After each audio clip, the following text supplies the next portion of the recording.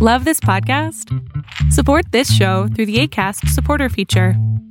It's up to you how much you give, and there's no regular commitment. Just click the link in the show description to support now.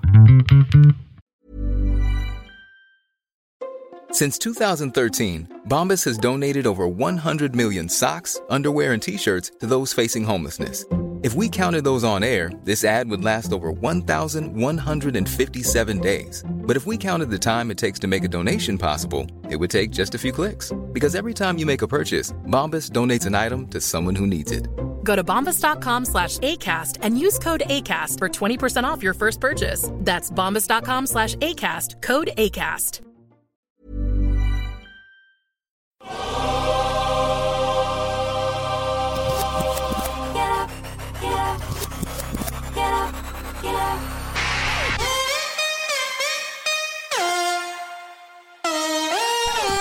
Welcome to On the Ball with Rick Bucher. Here's your host. Let's send it over to Rick Bucher. Rick Bucher. This is On the Ball on the United WeCast Network, and I am Rick Bucher. You can see me on FS1, hear me on Fox Sports Radio, and you can read me by ordering the memoir of Brian Grant and his battle with young onset Parkinson's called Rebound. If you know someone with Parkinson's, or you know nothing about Parkinson's, you will want to read Brian's story. Order your copy on Amazon or visit your favorite brick-and-mortar bookstore to grab one. Are you a Kindle reader, audiobook listener? We've got those versions as well. Support Brian's foundation, which supports those afflicted with Parkinson's, and pick up your copy today. You can also follow me on both Twitter and Instagram at Rick Bucher. I'm a lot of places, but there's only one place you can hear me talking about story angles and perspectives that you are not likely to find anywhere else, primarily but not exclusively involving the NBA, and that is here. All right, it's True Confessions time on OTB. That's short for On the Ball. I intended to devote this episode to completing my selection of the top 75 all-time greats. As regular listeners to this podcast know, I've completed the first 4 eras, incorporating the all-time 50 greatest, adding Neil Johnston and Dominique Wilkins to the first 3 eras, and then filling out the 91-92 to 05-06 era with 8 more names. Tim Duncan, Kobe Bryant, Jason Kidd, Kevin Garnett, Allen Iverson, Steve Nash, Dirk Nowitzki, and Gary Payton.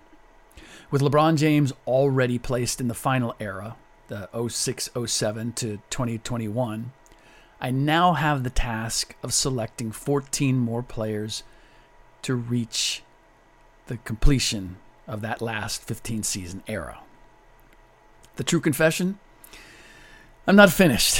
If you must know, I decided, for the sake of my state of mind and the state of my home, to spend the day, Labor Day, with my wife, driving down the coast to Santa Cruz to ride our road bikes up into the mountains just west of town. The excursion took up the better part of the day, which means that you, my listeners, are not getting what I had hoped to give you. But it also means that my personal life is in a better place. Sometimes a man's got to do what a man's got to do. Happy wife, happy life. All that.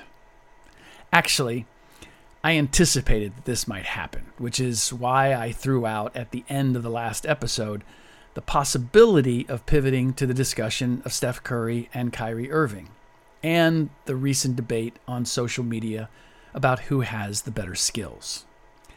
And that's where we're going to go. I could make short work of this and simply state the obvious. It's Kyrie Irving.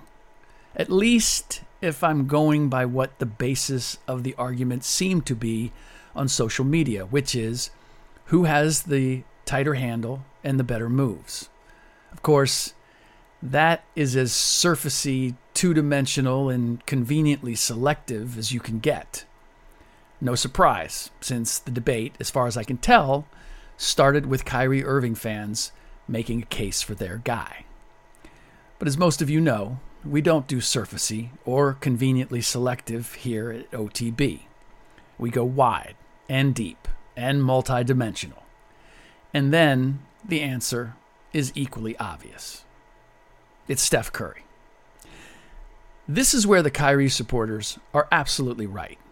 As much of a magician as Steph can be with the ball, as shifty and agile as he can be to create a shot, he does not have what Kyrie has. Some of it is simply a matter of physique. Kyrie is listed as 6'2" and 195 pounds, where Steph is listed as 6'3" and 185 on Basketball Reference. The weight of players in general is usually listed as static through the better part of their careers, and that is rarely the case. Players' weights can fluctuate as much as 15 to 20 pounds from season to season, even among guards, while big men sometimes go up and down by as much as 50. But I never see those numbers updated. Obviously, it's not always good weight, but the fact is the accuracy of the numbers is not guaranteed. That goes for any numbers or statistics, but in this case, it's particularly true. For the most part, though, the difference visibly between Kyrie and Steph is fairly easy to discern. Steph has a more slender build, while Kyrie is more boxy. What makes them both great, and particularly devastating as ball handlers, is that their games and skills have evolved in a way to make the most of how they're built. Kyrie operates closer to the ground with a lower dribble. The heart of his trickery is not to get a defender to lean forward or back, but left or right. It allows him to operate a little more effectively as a scorer in the mid-range than Steph, or finish around the rim without elevating. Steph, meanwhile, operates with a higher dribble, and while he does often use a sidestep dribble to get off a shot from beyond the arc, he freezes defenders by getting them to bite on his pump fake or a jab step or a change of speed or a hesitation dribble that has the defender not sure if he's going to rise up or swerve past him. Steph's moves look more fluid, while Kyrie's appear more explosive, even violent. The reason for all this is simple. It's all about the shot they prefer taking to score. Nearly a quarter of Kyrie's career attempts have been at the rim. Nearly half have been from within 16 feet. Compare that to Steph's career attempts from within 16 feet. Roughly 35%, almost a 15% difference, while nearly half of his career attempts have come from beyond the arc. If we're talking strictly about the skill of getting by a defender, hands down, it's Kyrie who's better at it. But this is where the discussion becomes more nuanced. Why, once we stray from the surfacey question of who can make a defender look sillier, Kyrie or Steph, other skills come into play. Because it's a bit all or nothing with Kyrie. He's making a defender look silly and scoring, or he's making a defender look silly and he's not. And he's doing all that with shots, for the most part, that are worth a point less than the ones that Steph is predominantly taking. Which is why, despite Kyrie being far more focused on scoring, Curry has 2 scoring titles to his credit, including last season, where Kyrie has never finished higher than 8th and only twice in the top 10. Hey, it's Ryan Reynolds, and I'm here with Keith, co-star of my upcoming film, If, only in theaters May 17th. Do you want to tell people the big news? All right, I'll do it. Sign up now and you'll get unlimited for $15 a month and 6 months of Paramount Plus Essential Plan on us. MintMobile.com/switch. Upfront payment of $45 equivalent to $15 per month. Unlimited over 40 gigabytes per month. Face lower speeds. Videos at 480p. Active Mint customers by 531.24 get 6 months of Paramount Plus Essential Plan. Auto renews after 6 months. Offer ends May 31st, 2024. Separate Paramount Plus registration required. Terms and conditions apply if rated PG. I don't know about any of you, but I consider the ability to create shots for others as a skill as well. Steph is discounted somewhat when it comes to the makeup of the Warriors as a playmaker because he's not their best. Draymond Green is, and has been pretty much the entire time they've played together. Some of that is because Steph is also an extremely proficient catch-and-shoot scorer. And I say scorer rather than shooter because a great deal of his shots within the arc come from give-and-go action with Draymond, where Steph is shooting in a variety of ways. How often do you see Kyrie taking a floater or any sort of one-handed shot that isn't within 3 feet of the basket? It's not often. Turnaround jumpers, fadeaway jumpers, step-back jumpers, that is Kyrie's arsenal. But all of that is off the dribble. And I know I'm throwing a lot of numbers at you, and I know I've said numbers don't tell the whole story. But in this case, when we're talking career numbers, combined with what we see on a nightly basis, they are pretty revealing. For all the finishing inside that Kyrie does, which is far more than Steph, only 24% of his 2-point makes are assisted, whereas 1/3 of Steph's buckets inside the arc are the result of being set up. I don't know if this will surprise you, but it did me. More than 60% of Steph's three-pointers have been assisted in his career. Kyrie has made 55% of his threes on catch and shoots. Now, I'm sure Kyrie fans will be quick to argue that, Kyrie hasn't had the benefit of playing with a passer like Draymond.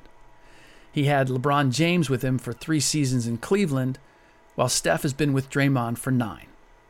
Fair point. But the flip side of that is, if Kyrie is truly the more skilled player overall and is better at breaking down that initial defender, he should be creating more shots for others than Steph. But that clearly is not the case. Steph, for his career, averages nearly 1 more assist than Kyrie. Steph, playing with Andrew Wiggins, Kelly Oubre Jr., and Jordan Poole as the 2nd, 3rd, and 4th best scorers to him on the Warriors last year, averaged 5.8 assists. Kyrie, playing with Jason Tatum, Jaylen Brown, and Marcus Morris as the 2nd, 3rd, and 4th best scorers, averaged 5.1 assists. I know which trio I'd rather have. Now, he did reach a career high of 6.9 assists his second year, but that was with Gordon Hayward added to the mix. Steph's 5th option that last year, rookie James Wiseman. Anyone who watched the Warriors last year knows that all the attention Steph drew last season created all sorts of wide open opportunities for anyone who happened to be on the floor with him. It's why Wiggins shot a career-high field goal percentage. Tatum, meanwhile, shot the same percentage the second year he played with Kyrie that he did the following year without him, while taking 5 more shots without him. You can interpret that however you see fit. I take it as an indicator that the quality of shots he got playing with Kyrie were no better than playing without him.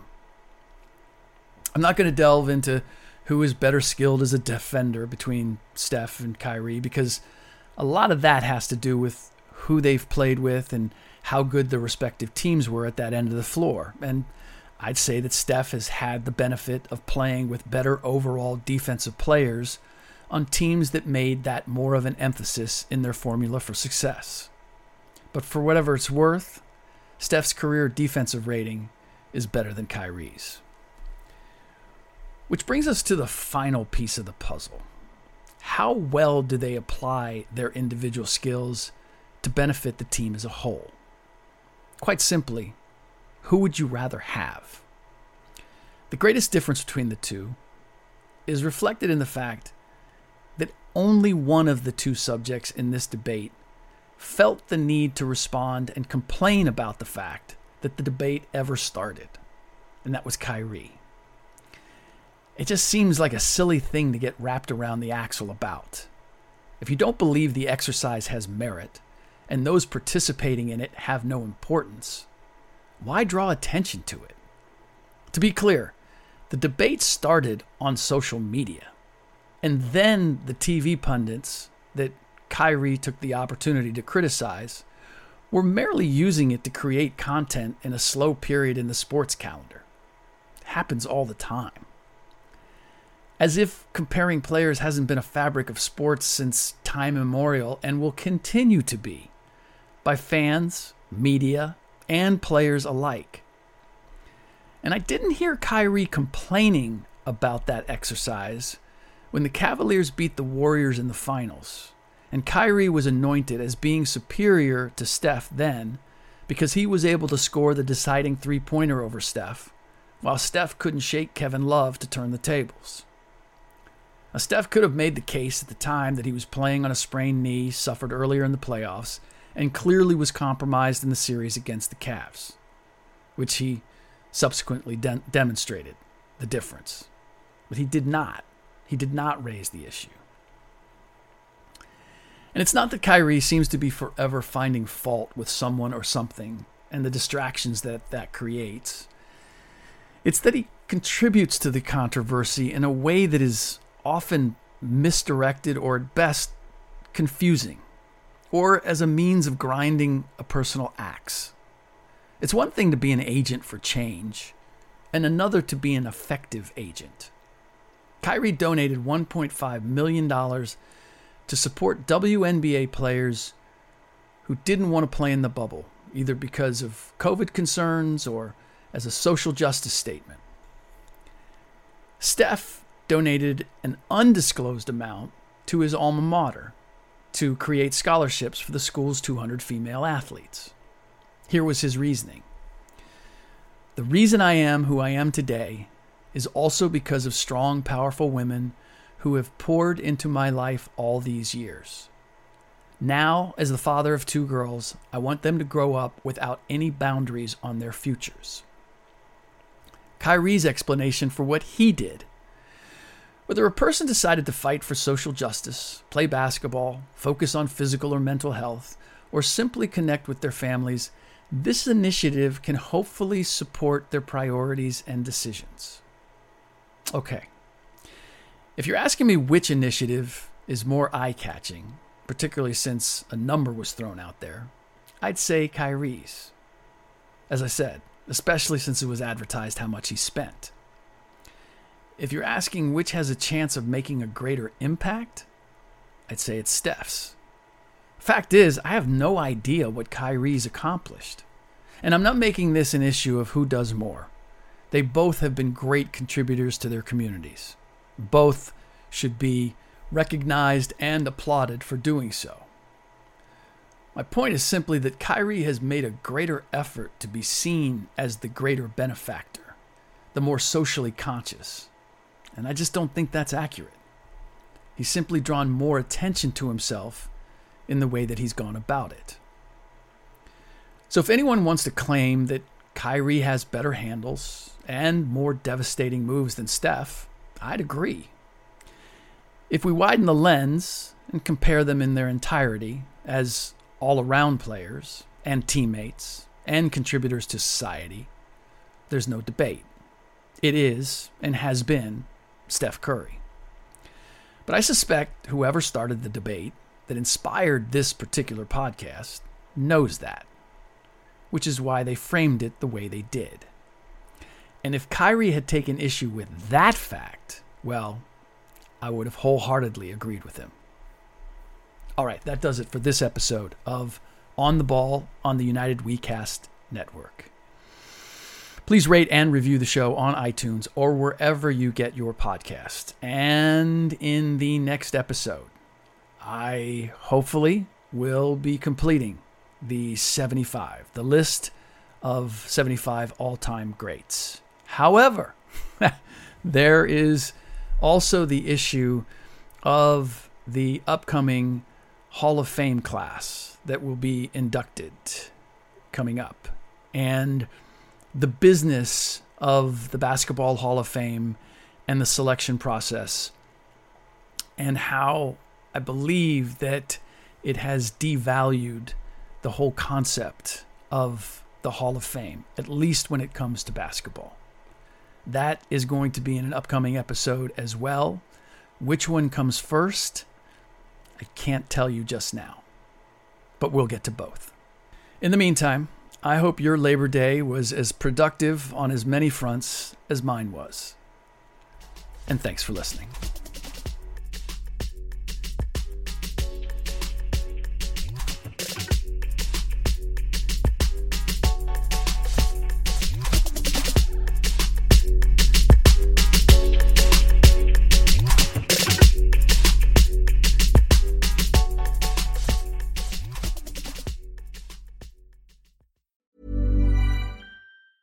Planning for your next trip? Elevate your travel style with Quince. Quince has all the jet-setting essentials you'll want for your next getaway, like European linen, premium luggage options, buttery soft Italian leather bags, and so much more. And is all priced at 50 to 80% less than similar brands. Plus, Quince only works with factories that use safe and ethical manufacturing practices. Pack your bags with high-quality essentials you'll be wearing for vacations to come with Quince. Go to quince.com/pack for free shipping and 365-day returns.